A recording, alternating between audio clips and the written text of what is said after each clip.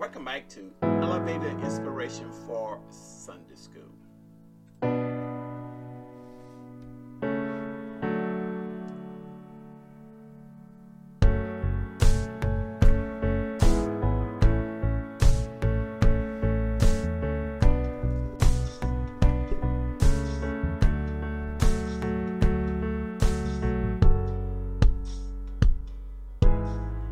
Hey, it's great having you all back. We're looking at another lesson. We're still in the love series, and this lesson is serving love.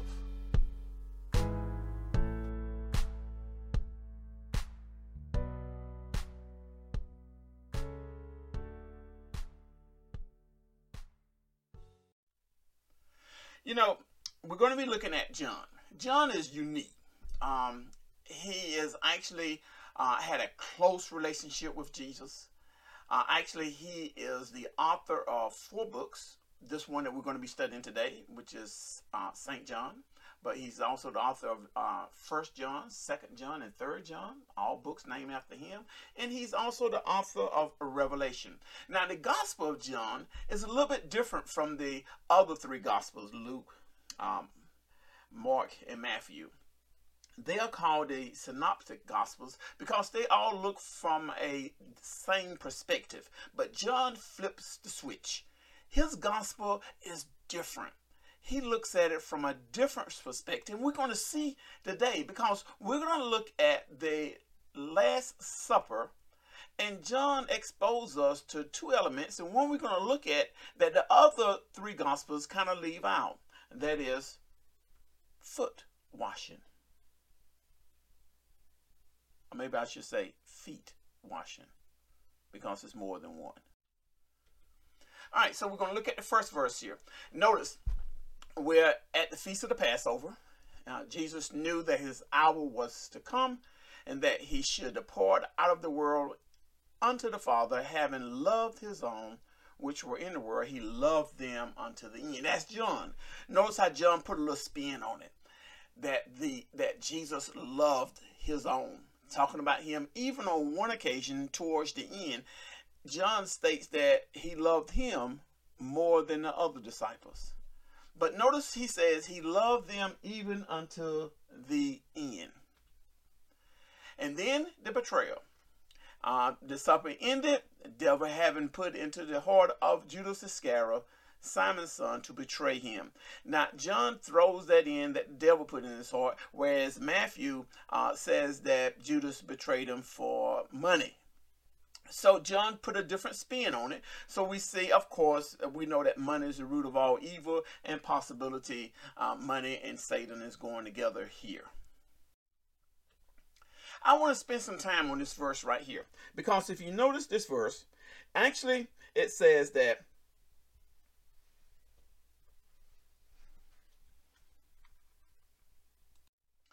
in this verse, John gives us 3 insights into the mind of Jesus.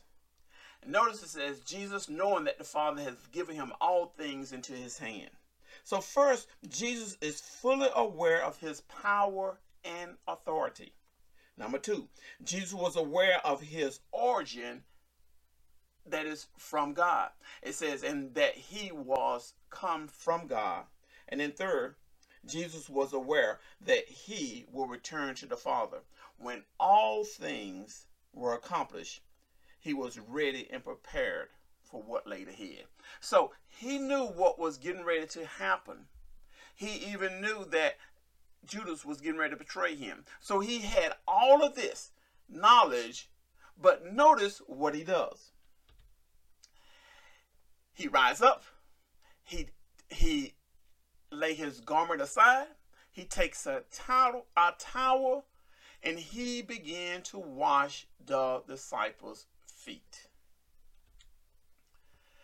And then we spend a section here looking at Simon Peter, who said, hold up, Lord, you've washed everybody's feet, but you're not going to wash mine. So if you actually think there's 12 disciples, he actually washed Judas' feet too, who was getting ready to betray him. So if it took him 2 minutes to wash each feet, we're looking at a 20-minute episode. So, but yet he's their Lord, he's their master, and he's doing something sort of humiliating as this. And when he gets to Peter, Peter said, hold up, you're not going to do it for me. And if you notice, I underlined verse 8, because Jesus answered him and said, if I wash thee not, thou hast no part with me. In other words, if you don't accept this, you're not going to get your blessing. And notice what Peter says, Lord, not my feet only, but also my hands and my head. And if you notice here, Jesus said, he gives a teaching moment. He that is washed needeth not except to wash his feet, because you're already clean. So what I'm doing here is not giving you another ordinance that you have to do. I'm trying to really teach you a lesson.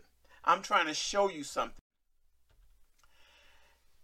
I'm trying to show you serving. So if you look at verse 12, so after he had washed their feet and he had taken his garment, he sat down again. He said unto them, know ye what I have done to you? You call me master and Lord, and you say, well, so far I am your master and your Lord. But notice, I have washed your feet, and you also ought to wash one another's feet. Now, let's just talk about washing feet for a few minutes. In that day and time, they were bare feet or they wore sandals. They did not have pavement. It was dusty. This was a tradition when you walk into a person's house, you had to actually clean your feet. They usually gave this job to a lowly servant. I mean, it had to be a filthy job, because when you come in, they usually have a basin of water and you kind of wash down because it's dusty, it's dirty. And for you to stoop down to wash somebody's feet was really awful. Really was a dirty job. And Jesus is telling them, for I have given you an example that ye should do as I have done to you. And then we skip all the way down to the 34th verse and 35. And he tells them, a new commandment I give unto you. And this new commandment is not feet washing, but a new commandment is that you love one another. As I have loved you, that you also love one another. And by this shall all men know that you are my disciples, if you have love one to another. Notice I show you John, he definitely flips a switch. He talks about love and demonstrate how Jesus demonstrated love to each of the disciples. And he reminds us that we need to have love one for another. So I ask you this question here. If you look at two different texts, Luke 7:44 and 1 Timothy 5:9-10, what would be some modern equivalency to foot washing practice of the first century AD? Now we're going to discuss this on Sunday, so at 6 o'clock. So this will give you an opportunity to read it, read those two scriptures, and come up with a great answer so we can discuss it. And then we're going to dig a little bit deeper. What would have to happen for you to begin demonstrating love to others in one such way? All right, so wrap everything up. It's a matter of heart. Washing your feet or your hands will not clean your heart. Jesus does not seek people with hard, dirty spirits who have immaculated personal hygiene. He wants those with clean hands and a pure heart. You cannot be known by your love if you do not show your love in service. Show your love in service. Hey, our thought to remember is show your love. We have a Zoom session Sunday at 6 p.m. And I already have shared with you the question that we're going to be looking at, comparing Luke 7:44 and 1 Timothy 5:9-10. So hey, don't forget this thought. Show your love. Hey, thank you. I enjoyed it. See you in Sunday school.